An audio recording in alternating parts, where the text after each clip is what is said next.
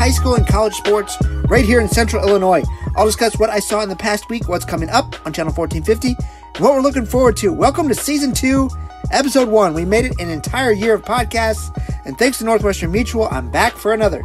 Thank you all for listening, and thanks to Northwestern Mutual for being the sponsor. We have the big awards show tonight on Thursday, the first annual Channel 1450 Awards at the Illinois State Fairgrounds at the Illinois Building. Doors open at 5. Show starts at 6. We are excited to celebrate. We've been so busy with that, we don't have much else going on at the moment on the website. We'll have a couple interviews with Serena Bolden and Joe Kroll coming up. Other than that, it's summertime, so enjoy some time off. We'll be back out in Plains for volleyball next Tuesday after the holiday. Enjoy the 4th of July. This week's guest is a guy who I consider one of my very good friends, Chase Sr. Let's jump in. All right, it's time for Season 2 or Year 2, whatever you want to call it, Episode 1. And when I started this podcast, I had no idea what I was doing, and I still don't really know what I'm doing, but this is Season 2 officially. Episode 1 last year, I had Zach Kirker on to talk about Channel 1450 and kind of how it was started, and I figured that was the best way to start the whole podcast on Channel 1450. I think this year the best way to start is with Chase Sr. because he's my guy. When it comes to Channel 1450, people know Zach and Brian, but I think second to that is probably me and Chase when it came to what was next for Channel 1450. So I stole some of Chase's time. I appreciate it. We just poured a couple drinks, so we're going to have some talks. But how you doing, man? It's good to see you. Good to talk to you. Dude, it's awesome to connect with you and think about all the memories that we had both as friends as well as coworkers, and just all the incredible people that you and I had an opportunity to interact with while I was there for 2 years. It's a very special area with very special communities and very special people, and because of that, I've always held Channel 1450 in that area really close to my heart. It's where I got my start for my career that I dreamt about since I was 5 years old. I've always wanted to be in the sports broadcasting industry, and to be able to have such an incredible first job with great leadership, great friendships, great memories, and just the professional tie-in to it. Man, it's so good to be able to reflect on everything that went down this 2 years. If you want to talk about how good of a guy Chase is and how good of a friend we became, I thought of it last weekend when you said you went home for a wedding, because you came back for my wedding and you had to go to some extreme circumstances to do so. Let's walk the people through that story real quick, because I mean that was 4 years ago and a month ago this week, so not that long ago it seems like, but dude, time flies, and that was just an incredible weekend. Yeah, so May of 2017, right? 2018. 2018. Yeah. Okay. That's right.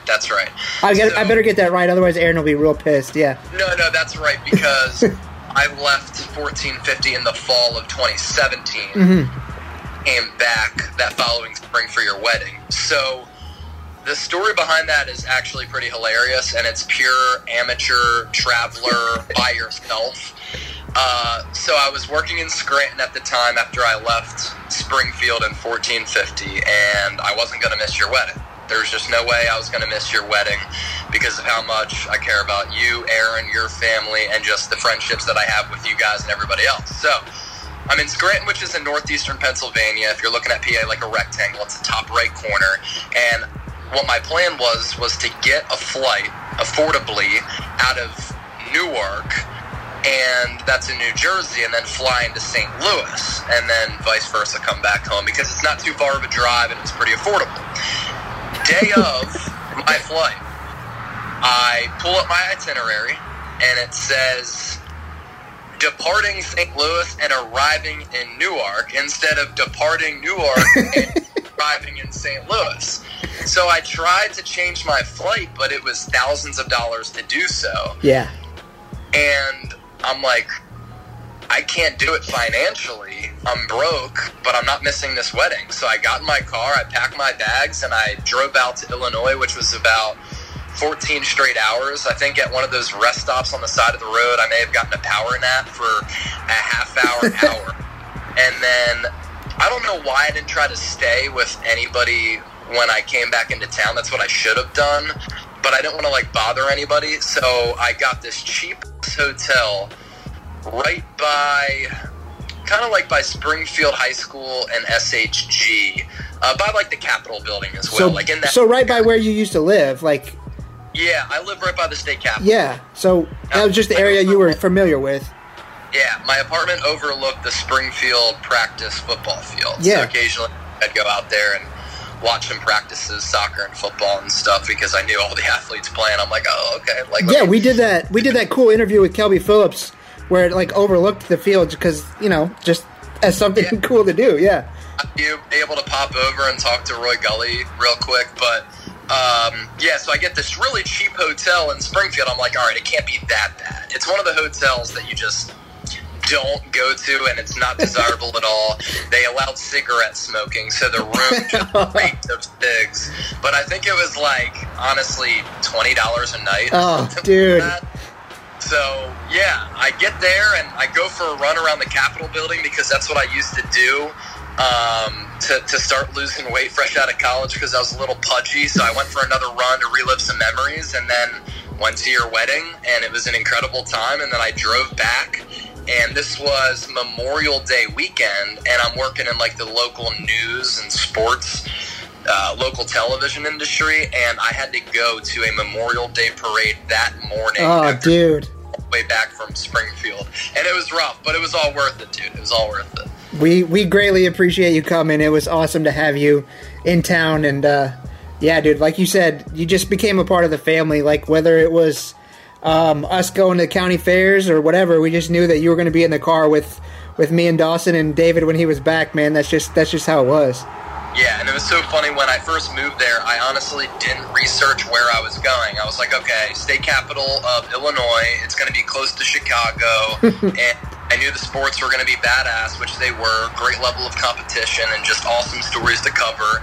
And I then drive to Springfield, and I remember saying to you as we're going to Plains for a pigskin preview, I was like, so wait, are we like right in the middle of the Midwest? Like, is this like the country? And you're like, yeah. And I was like, all right, let's do it. Let's ride. I was like, yeah, dude, we're going to go to concert in the cornfield here in a week, so get yourself ready. And then we went to that Jacksonville concert in the cornfield, I think it was, and you were like, oh my gosh, yeah, this is a little different. But yes. Hey, by the end of your tenure here, I had you going to Eric Church concerts in St. Louis, and you had an awesome time. Dude, I had an incredible time, and I grew up, classic rock, blues, really any music genre. I was a huge rap fan, my teens and early 20s, and I pretty much liked every type of music except for country and screamo. Yeah. Going to Springfield and, that entire area for what it's worth, and just being in the Midwest, I got a little hick swagger to me, and I absolutely love those country concerts, and I've grown to like country music, and did by the time I left there, because, it's real chill music. The vibes are immaculate. You're drinking beers, you're hanging out, you're outside with some great friends, just kicking it to nice and easy music, and I was like, this is my vibe. I love it. Sundresses, shorts. Hey, crazy bear stories that we won't have to get into. Oh, dude, yeah, for sure. Yeah. No, I think we can kind of steer it a different way, but talking about country music leads me into the question I have for you. Now that you live in Texas, man, you got a cowboy hat yet, or what? Like, what's the deal? I do have a cowboy hat. All right. I have a cowboy hat, but I have not mustered up the $600 to buy cowboy boots, because if I'm getting cowboy boots, which I will at some point, because I'm going to get a pair that's like, casual, but I can wear it with like maybe a suit jacket or something. Yeah. I want to go big and get some nice cowboy boots, but I just am not going to budget 600 bones for it just yet, but soon. Fair. Yeah. For those who don't know, you're with Chat Sports now, based out of Dallas.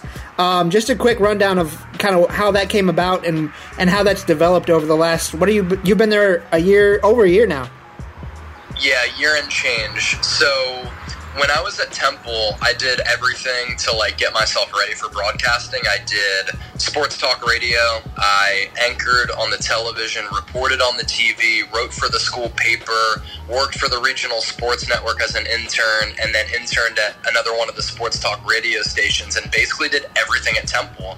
So traditionally, a lot of people who are trying to get into the TV, radio, media business, and obviously the media business has grown over time, like usually they would go to a local news station in middle of nowhere, South Dakota or Wyoming to get their start, and they would be on local TV. For me, I was like, okay, it's 2015.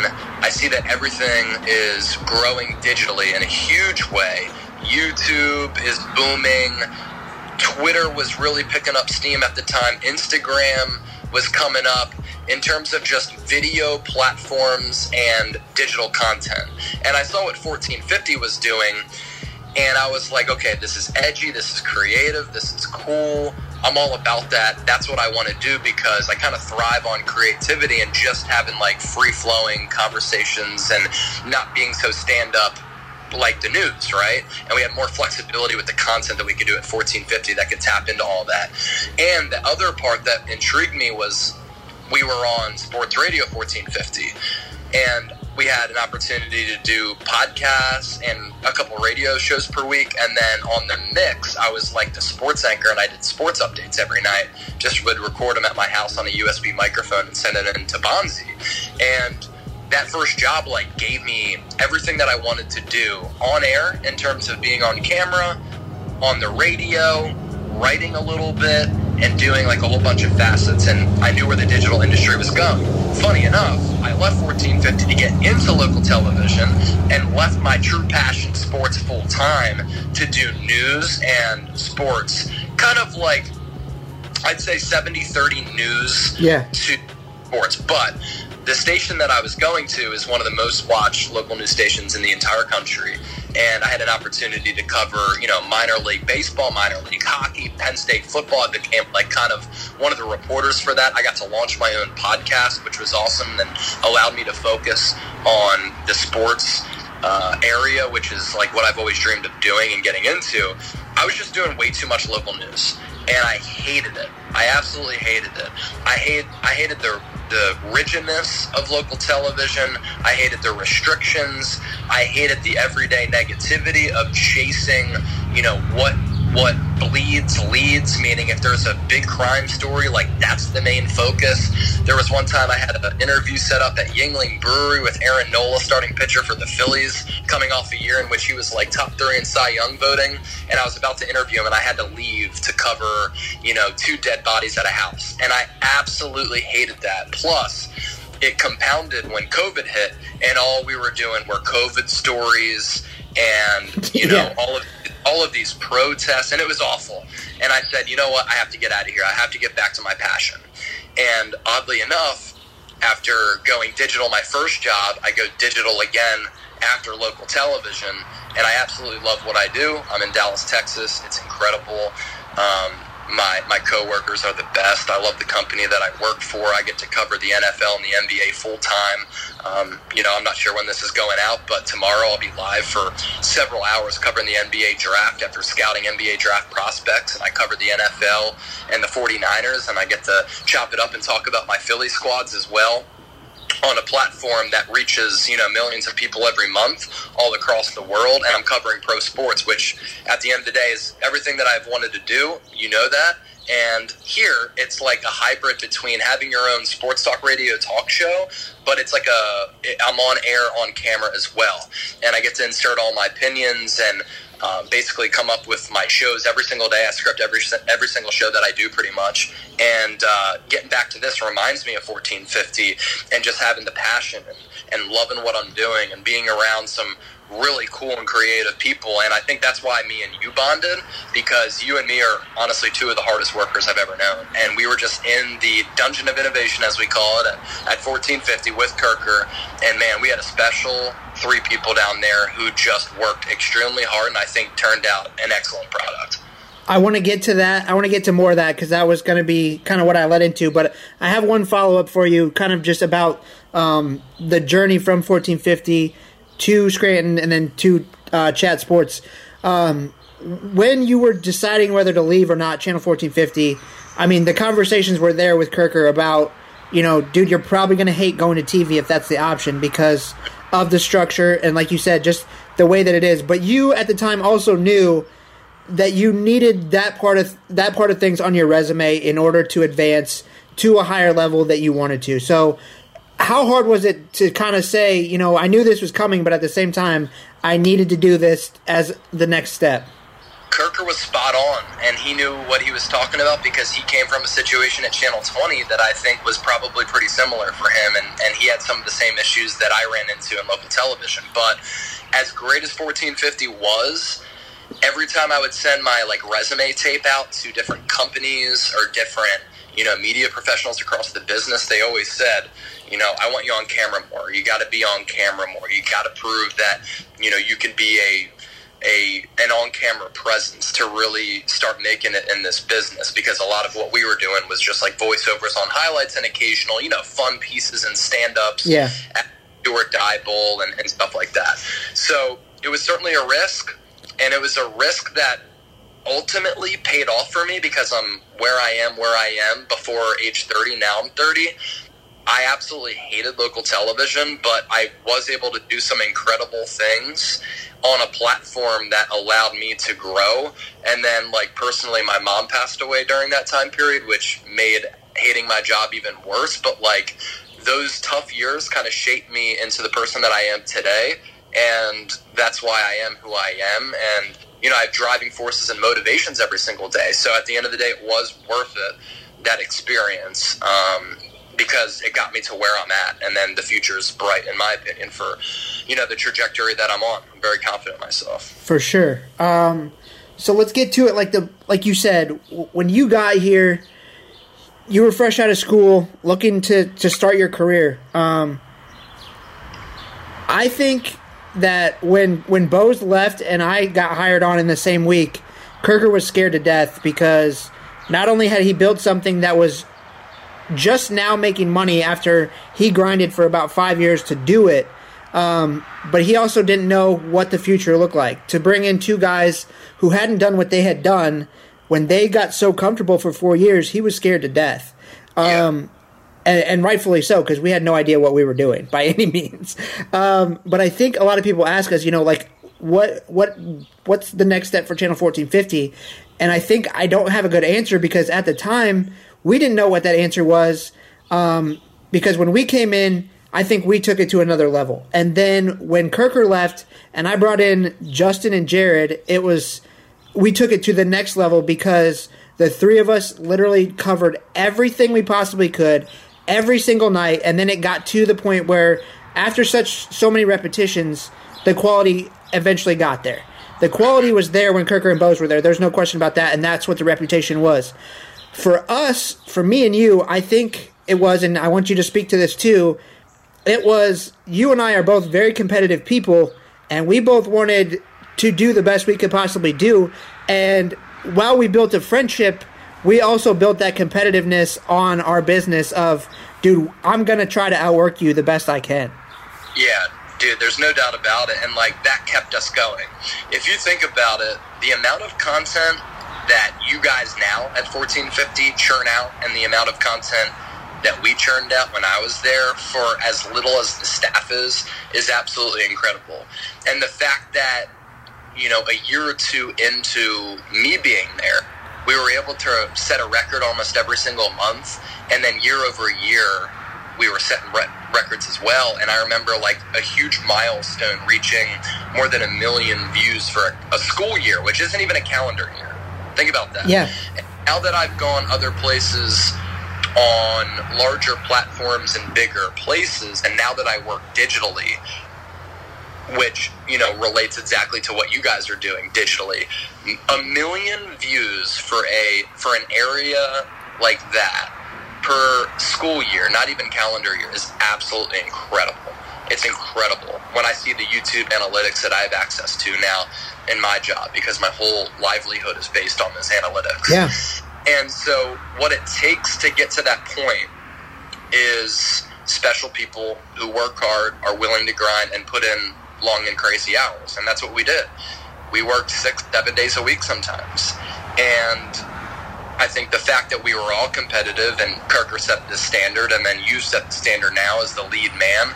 Look, if you're here, you got to grind, you got to hustle. The work is going to be demanding, but holy fish, is it worth it? And is it incredible to be able to do what we do and what you do and tell these stories that we were able to tell? And that's like one of the biggest professional takeaways from my time there. It's all the incredible stories and then all the incredible relationships. And, you know, you speak to the competitiveness, like these relationships go to me playing pickup basketball with a bunch of Springfield OGs and them thinking that, you know, I'm some white dude from the Philly area who has no game, and then I ball out, start popping triples, and they're like, I'm okay, like that competitive desire, that's what I had on the court with playing pickup with people, and that's what I had, you know, working alongside you. But that's what it takes to reach high levels of success and gain profit in this industry. You know, the hours are demanding, and when you're on a breaking news sports schedule, it never stops except for the summer. But the summer, we're still working that amount of money. No, dude, people are committing, people are, I mean, dude, it never stops, You have to love the grind, and you and I love the grind, and I still love the grind, and you still love the grind. And, you know, it's kind of funny, like when I was going through some issues at the television station, like we did talk about me potentially coming back to just get out of my current situation, and I certainly thought about it, but, you know, financially it probably just didn't make sense. That's a big move, and you know, I knew at some point I was going to try to leave anyway, so we didn't end up, you know, doing that, and I didn't end up moving back. But I mean, that's why our personal relationship and professional relationship is what it is, because, you know, you got my back like a brother, and you offered, you know, you were checking in to see if I wanted to come back, and I would have loved working alongside you. But man, you're a warrior. I love it. Dude, I mean, and it never got to the point where like we disagreed about too much when it came to covering stuff, because we were just like, hey, let's try it. If it doesn't work, it doesn't work. And you know, we never said no. We never said, hey, let's not do that. I'm too tired or whatever. Because, and I kind of want to, like, I don't know, in an informal way, apologize to Jared about this, because I feel like we could have had the same relationship if, you know, the point in our lives was different. Like, the point in my life was perfect because Aaron and I were just getting into a relationship where I could spend all night at the bar with you, and it didn't matter. Like, once Jared got here, I was already married. Like, I was getting ready to have Parker, and so spending 6 hours at Spammy's after we worked a 15-hour day just wasn't in the cards anymore when Jared came here. When we did that, dude, it didn't matter, and it worked out perfectly because Aaron would get off at 3 a.m. and come pick us up from Spammy's and drive us home. Yeah. And sometimes it was 3 a.m., and sometimes there were all-nighters pulled where I was getting back to my house and the birds were chirping. And if the birds are chirping in the morning, that means that you made it through the night. And there were a couple of those nights out at Spammy's and other places as well. But it's also speaking to, like, dude, we would work 12-hour days doing that, like covering whatever, and then go grab some beers, do some Spammy shots, play some shuffleboard, and then, dude, the creative juices just started flowing. And I think that was a huge part of, you know, how we built stuff was, hey, let's, because what else are we going to talk about while we're there? Everybody comes up to us because they know we know most things about high school sports, so it's like, hey, what's going on with this? What can we do with this? And it's like, oh, that's a great idea. Why don't we try to do that? Like, dude, it just, like, that's the brainstorming kind of definitely sparked there for sure. Oh, for sure. I mean, we had a bunch of conversations about content ideas and strategy and analytics and what we can do to improve in certain areas. And I'm not going to lie. I mean, I'm the type of person, when you take a couple shots and you have some beers, sometimes that's when the creative juices get flowing even more. Yeah. And it was our advantage. So I have no regrets about that. Dude, looking back on it now, and I kind of talked about this with Jared, his opportunity to cover Reed Detmers at the College World Series was a great opportunity for him to kind of get that resume type reel. For you, Ryan Held was kind of that opportunity. But dude, how cool was it watching the NBA Finals this year with Jason Tatum? Dude, you got to see him play in high school. Like, how dope was that? Like, talk about a name drop on Chat Sports. Like, hey, what's up? I covered this kid at the Highland Shootout or whatever it was. It was the Highland Shootout. So So a couple things, like, you know, me growing up outside the Philadelphia area, it's such a pro sports town where people don't take, like, high school sports as seriously. It's just the nature of it. Yeah. Or to do in and outside the Philadelphia area where, you know, high school games aren't really a focus. So to see some of these high school tournaments, the holiday tournaments, I was just talking about this today. One of my coworkers, Patrick Seatman, he went to a high school in northern Illinois, and he lost the state championship to Prairie Ridge, the same team that beat SHG. Yeah. And I'm telling him today, that was like the Tremaine Lee, Tim Brenheisen, Albert Okwuegbunam squad. Yeah. Alberto, another name drop. Boom, there we go. Yeah. But anyway. Let's ride, you know? Yes, let's go. Broncos country. I think he's due for a breakout season, by the way. Dude, I hope so. Yeah, I think he's going to ball out. I really do with Russ. But anyway, going back to what I was talking to my coworker now, who's ironically like from the area, I was just talking to him about like Io DeSumo too in the state semifinal against Lanphier. Yeah. But I was telling him it's so cool how Illinois, the communities take high school sports so seriously, making the atmosphere incredible because the level of competition is insane. So I was telling him, it's so cool how there's these holiday tournaments that you get a great level of competition. This is a shout-out to all the coaches in Central Illinois. You guys are incredible high school coaches in terms of just the minds and X's and O's, strategy, team-building culture. Yeah. And just the high-level games that you can see, but also like the intensity of Waverly to the intensity of Highland Shootout. Yeah. In one day, dude, Xavier Bishop kicked it off with Lanphier. Zay was there for the opening game that I went to. Xavier Sneed was... Oh, this is it. Xavier Sneed played Zay. Yeah. If you know, like, Xavier Sneed at Kansas State on a couple of those NCAA tournament runs is one of their best players. Like he I think he's playing pro ball now. I don't think he quite made it in the NBA, but he was excellent. So Zay, Xavier Sneed, both of the Porter twins. Michael Porter, if it wasn't for the back injury, could have been the number one pick in the draft after he went to Mizzou. Oh, yeah. And the nightcap was Jason Tatum. That's in one day of covering basketball at a small arena with a great atmosphere with 2 levels of fans, and everybody's on top of the floor. And the intensity there was incredible. And I'm like watching the NBA Finals, and it's one of my stories that I can tell when I'm covering the NBA. I was like, I remember Jason Tatum at Chaminade. You know what's cool? That's the same school as Bradley Beal. That's incredible. You know, so that day was awesome. And then seeing, you know, Will Putnam have the success that he's having at Clemson, Nick Broker at Ole Miss. I still talk to him. I hung out with him in Dallas back a couple months ago. Albert O. I think, you know, there are some others that have a chance. I mean, Reed Detmers, we covered him. Yeah. It's so cool to be able to say that you covered all these people and, like, knew them well, and I consider them friends because they're all great people.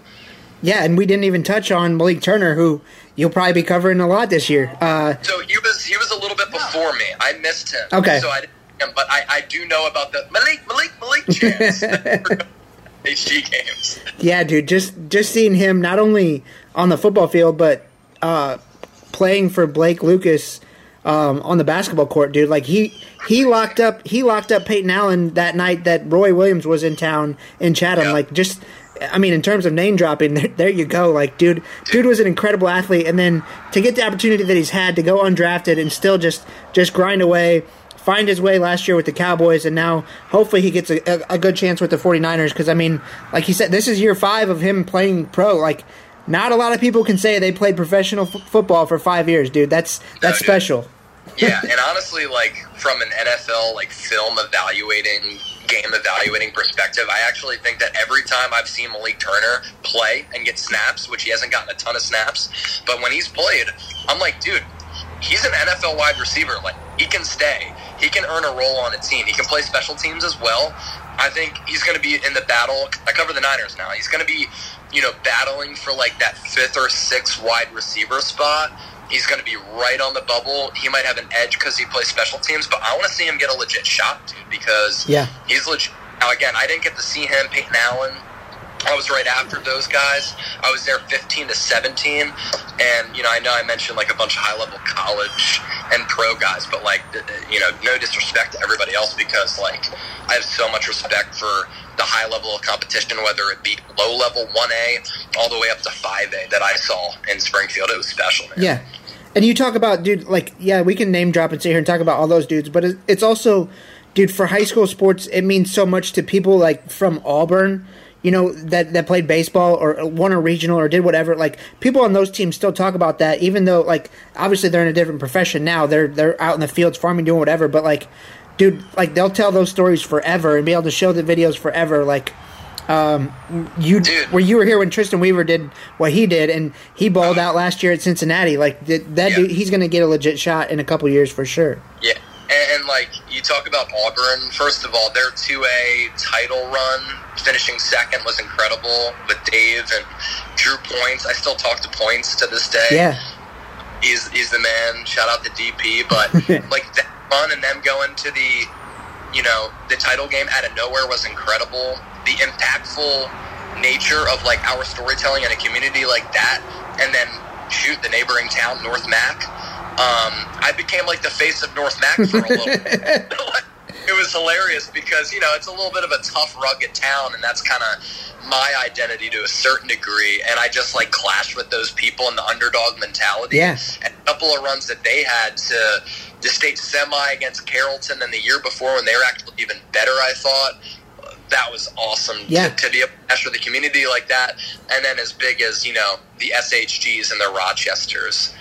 Yeah, you talked about North Mac, and I actually am going to have Asa on here in a couple of weeks just to talk about, not only, those runs with North Mac, but also I feel like it's important to, like, yeah, I talk to a lot of people and a lot of athletes who made it in college or who did great things, but it's also important to share the stories of what they wish they would have done, because that's definitely a story of a kid who had the D1 talent and just didn't find the right situation, and it was tough. But dude, it's great to have a conversation with him about that, because so many kids around here will only get one shot, and if they blow that shot, or if something doesn't go right, or they get injured or whatever, that's it. Like, dude, it's tough, but those conversations for people like that are awesome to have.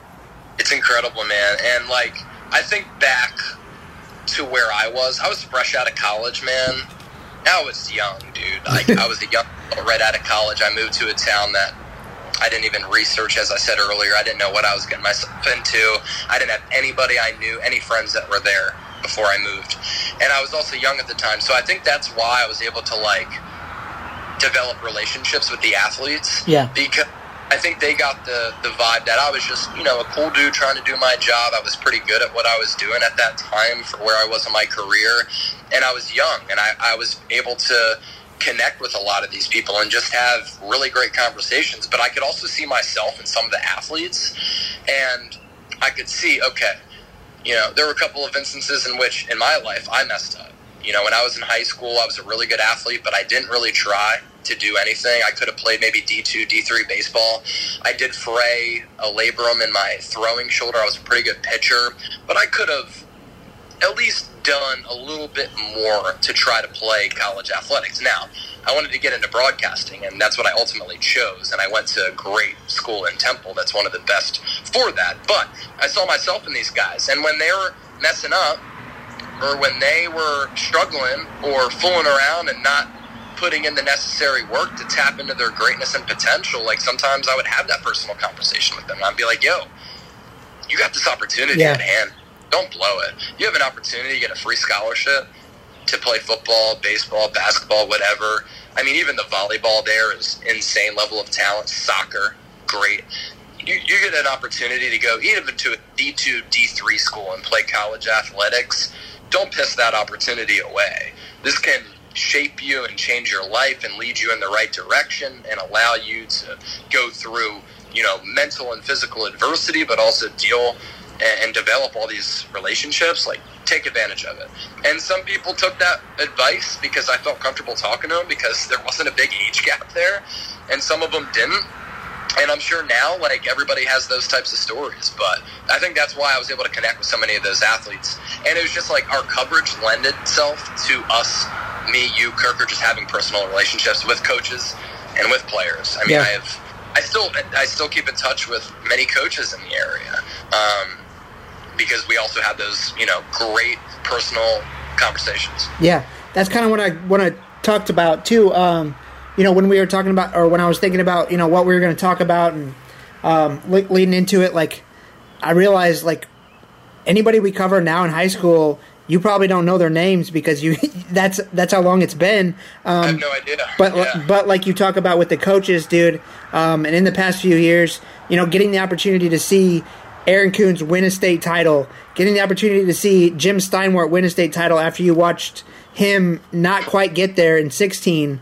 I mean, the past few years we've been extremely lucky with having state champions and having people make incredible runs that I don't feel like I just feel like it's getting better and better. You talked about volleyball, like dude, we've had multiple teams make it to state in volleyball when that wasn't even close to the case when we first started. But dude, like SHG winning this year in basketball, Springfield winning in baseball last year, like I said, Coons, like it's got to be cool to kind of just check in casually and see when they have that success. And like you said, you still have that relationship with those guys.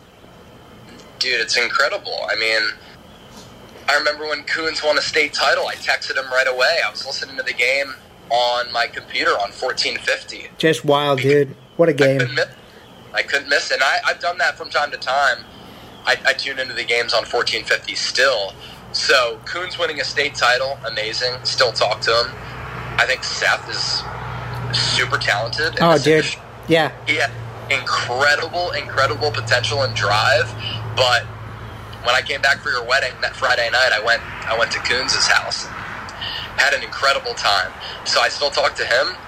I still talk to Nick Beard. And he's had incredible success on the basketball floor. I'd still check in with Derek Leonard from time to time. I texted Jim Steinwart after they won the state title because they were so close, like you said, in 2016. I remember I texted you this past year, and I was like, Derek, SHG is this good at hoops? Bro. I know that with Blake, they got close and they were really competitive, but when I was there, you had Southeast go to a state championship tournament. Yep. You had Year go to a state title tournament, and both of those teams were running the town. And Springfield, they were just an influx at that moment because of all of the coaching changes and crazy stuff that was going on there. So to see, and SHU was bad. They were just bad. Yeah. And it was just, they did have talent. That's all it was. And sometimes talent comes in waves with these age groups that come up. I totally understand that. But to see them have this much success in that short amount of time, I know they've gone down some classifications, which has helped. But that's an incredible turnaround for what they've been able to do. So I texted you about that back several months ago. I couldn't believe that they were making it as far as they were. But it's so cool to see. No, yeah, dude. I mean, to win the 3A state title after they go to state in 2A in 2020 and then just get it cut short, like, because of COVID. They made it to state in 2A and then didn't get the opportunity to play in the semifinal. So then this year in 3A, they go, and dude, not only do they go and win the state title, but to me, this is just as impressive to go undefeated in the Central State 8 Conference when you have to play everybody twice. Like, you saw how competitive it was with the Chathams, with the Jacksonvilles, with the Lanphiers, with the Southeast. Dude, it hasn't gotten any easier, and they went undefeated last year. Undefeated in the conference. Yeah, that's amazing. And here's the thing, too. 3A hoops, that's a legit level of competition. Southeast made it to a state championship tournament. Lanphier played the Morgan Park team that had Io DeSumo. Well, that's who Southeast lost to the next year in the championship game. Yes, exactly. So, and those Morgan Park teams were high level. By the way, state semifinal officiating in Peoria between Morgan Park and Lanphier. Yeah. And I think Yak kind of fouled out. Officiating. That game was written jump. Yeah. Just say they knew who they wanted in the championship game. There's no question. Lanphier on an equal floor could have played with Morgan Park that year, even with a future second-round pick in the NBA draft who's an Illini legend. Yeah. That's how good that Lanphier team was. I thought they got robbed out of a potential state title. Everybody thought this year that Simeon was going to play, because Simeon was in the Final Four and Metamora beat them in the semifinal. So we're not joking about the names and the programs, dude. Like, Simeon is Simeon. Derrick Rose, Jaleel Okafor. Come on. But my point here is SHG winning the 3A state title game. That's impressive. What's the coach's name? Tim Allen. Yeah. I never met him, but great dude. Shout out to Tim Allen for an incredible job. I kept in touch with what SHG was doing this year. For sure, dude. I kind of want to get into what's your plans for the future. Like, what do you see as not only your trajectory, but also, I mean, Chat Sports, because obviously you're having a great time, and it's not like you're looking to leave by any means. But like, what do you see as, you know, your potential for where you're going, dude? Yeah, Dallas is awesome. You get great weather basically year-round, affordability in a huge city, and I wake up to the skyline every day and walk to work every day. Like, good, I cannot complain. So because of that, I'm not in a rush to go anywhere. We're on a rocket ship with Chat Sports. We're growing like crazy. We more than doubled staff in the year plus that I'm there, wow. And we're so well. So I love it here. Absolutely love it here. Now, I've always had visions of wanting to be, and this has come more into focus maybe the last couple of years, but I'd love to be a Colin Cowherd, a Scott Van Pelt, a Bill Simmons, somebody like that on that type of platform where you have an opportunity to make millions of dollars per year and talk about professional sports and have conversations with some of the premier coaches and players in the industry and have a national global platform like that, both on the radio, TV, and digitally. So that's what I want to become down the road, and that's what I'm striving every day to be, is to put myself in a position where someday I can be that. If it's with Chat Sports, that's awesome. Yeah. We continue this, I think that we can get to that point. I honestly do. If it's, you know, a Fox Sports, ESPN, that'd be cool too. But also digital platforms, man, you can really do anything anywhere, as we've seen with companies and then individuals profiting off digital platforms, whether it be podcast or YouTube. Yeah, dude, because I think, like you said, the dream for you, especially like coming out of college when you did, ESPN was the mothership. It was the king.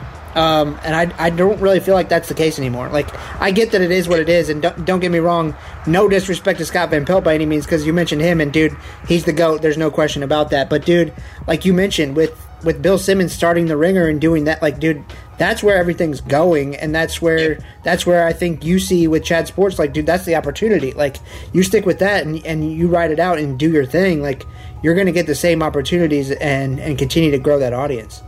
Yeah, through Instagram, through Twitter, through YouTube, through digital platforms, Cameo.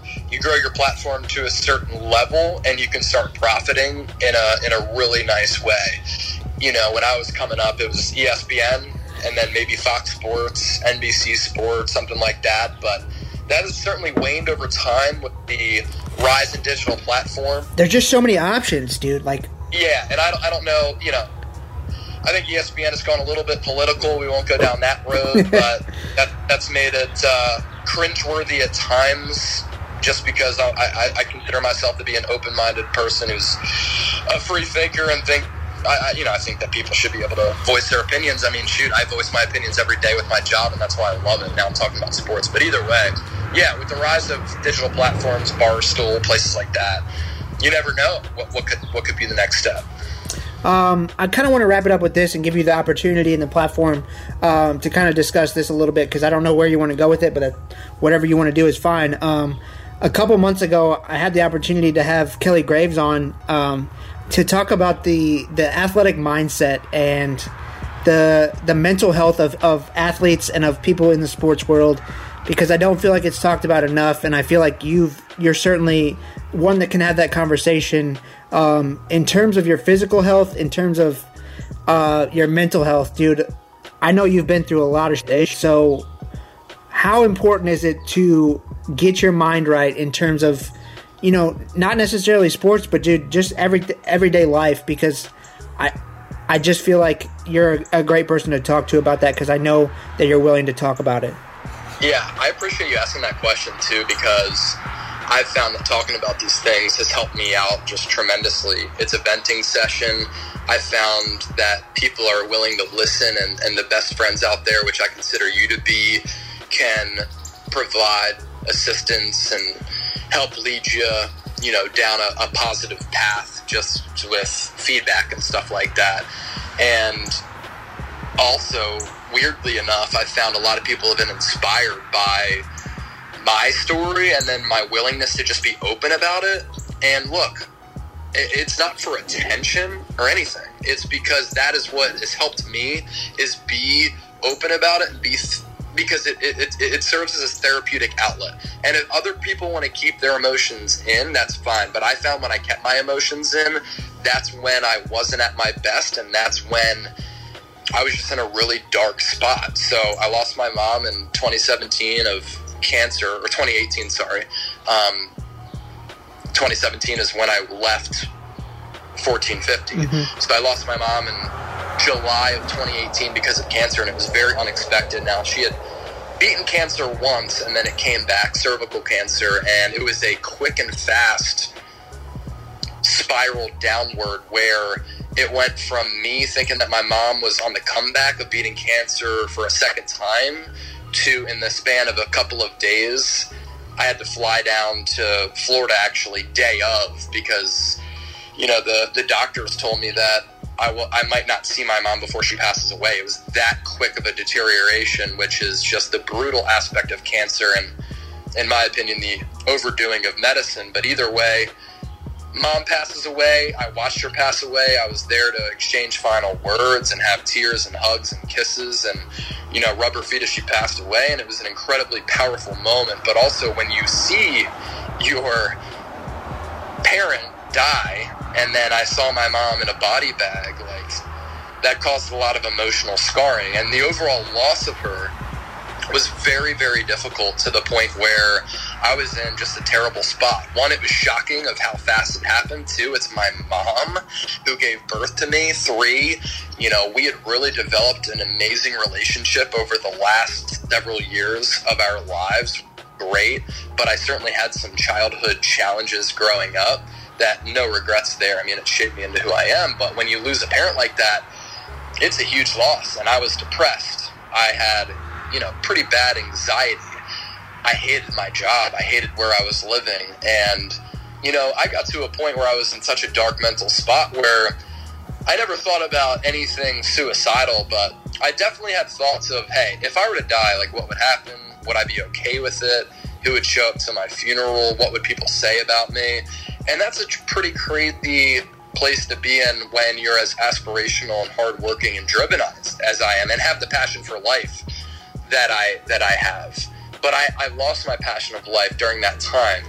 And over time, they say time heals all wounds. I don't think that's true. I don't think you ever get over the loss of a parent. But if you take the necessary steps to try to reverse you being in such a dark spot and go through some types of levels of therapy and do the necessary things to try to bring you out of that rut, then you can turn it around. So for me, I started a fitness journey when I was in Springfield. I was 220 pounds my final year of college.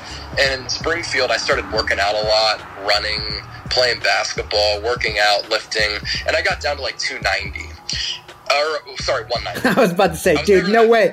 I was never that bad. I've always been bad at math, so I'm bad with numbers.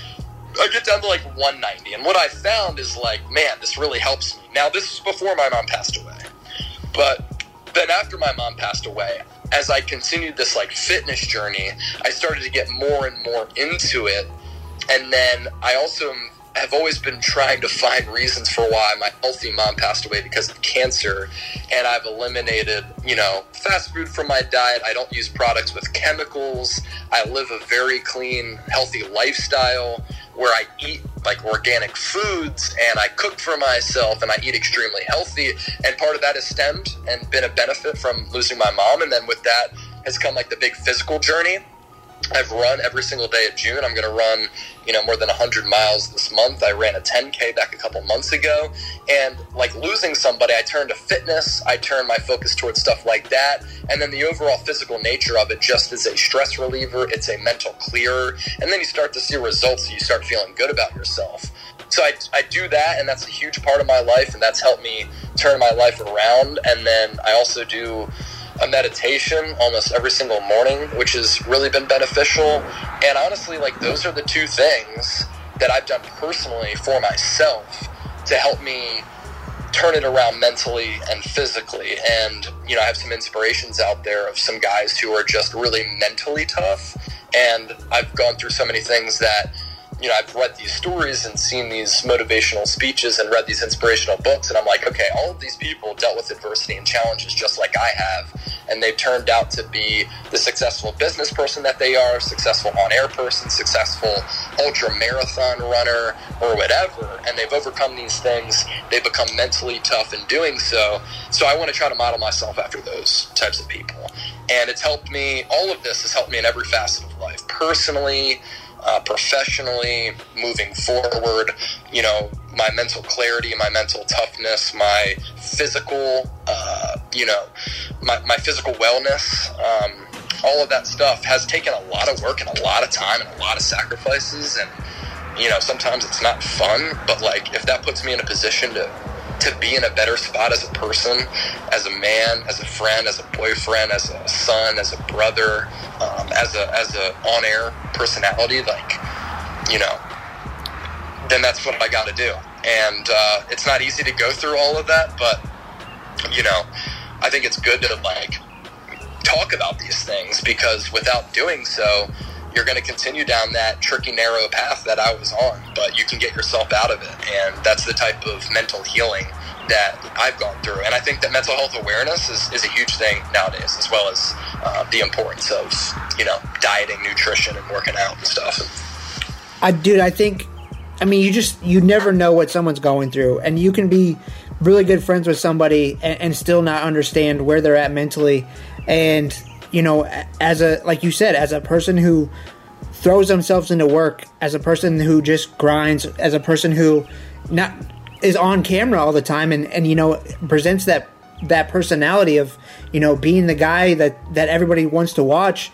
Like, dude, I appreciate you being able to tell that story and just share that, because you never know if it's one kid who listens, if it's one person who listens and says, I've been in that situation, or I understand where that's coming from, and it changes their mind just a little bit, like you said, of taking that turn of that thought of who would be at my funeral. Would it matter? Dude, that's huge. And to me, it doesn't matter how many times we talk about it. It's very important to talk about. So, dude, thank you for sharing that. I appreciate it. No, I appreciate the platform, man. And these things are really important. And let's be real. This isn't like a braggadocious type of thing, but as I continue to grow and have a platform and hopefully continue to succeed professionally, if my platform can increase to the point where I can impact and influence and help out more and more people, I'm going to do that, because I feel as though if you have a purpose in life where you can help other people out and have an influence on them, it's a pretty awesome thing to be able to have at your disposal. I've had some people reach out to me at Chat Sports, and they're like, I was in a mentally tough spot where, they went through some of the same things that I went through, and they're like, watching your shows every day have helped me out. And I'm like, what?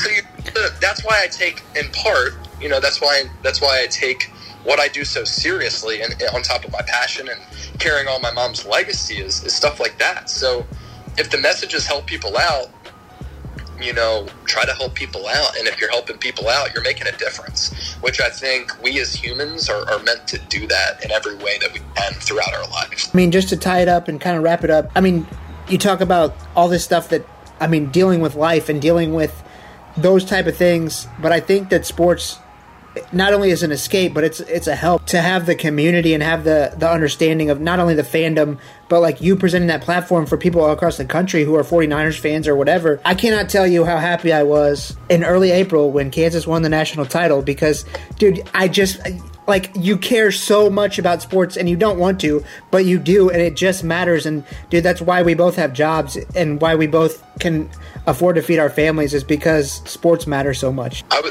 was with my coworker who went to Kansas. He was crying when the Jayhawks won the Natty.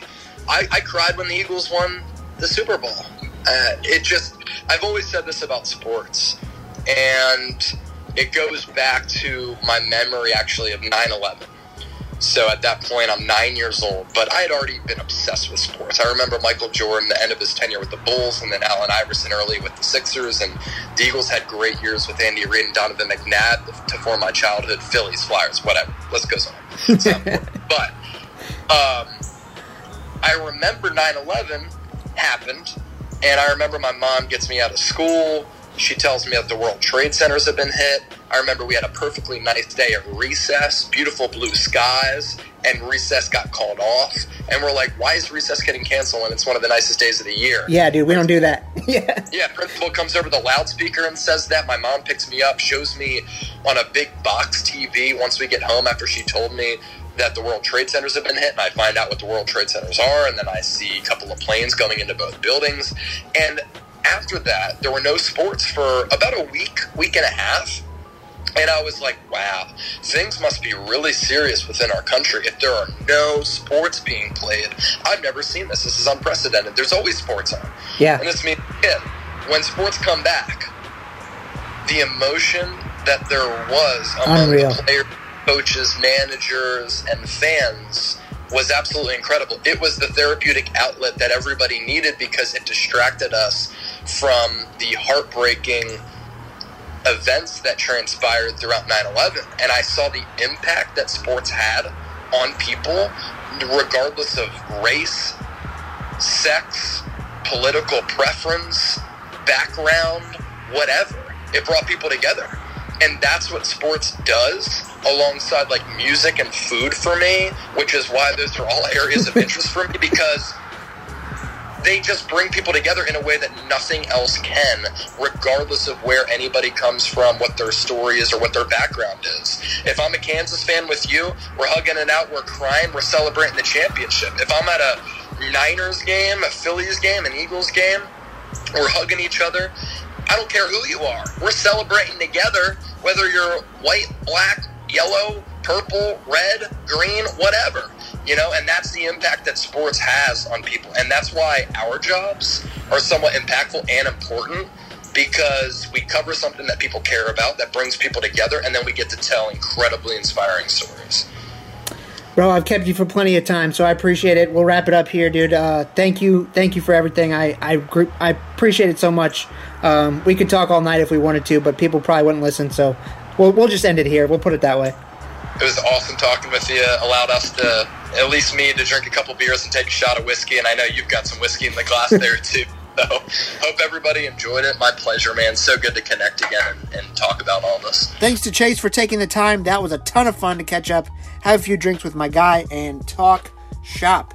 Thanks to Northwestern Mutual for being the sponsor, and thank you all for listening. I'll be back next week, or maybe we'll take a couple weeks off. Either way, stay locked into Channel 1450. Thanks again. I'll see you soon.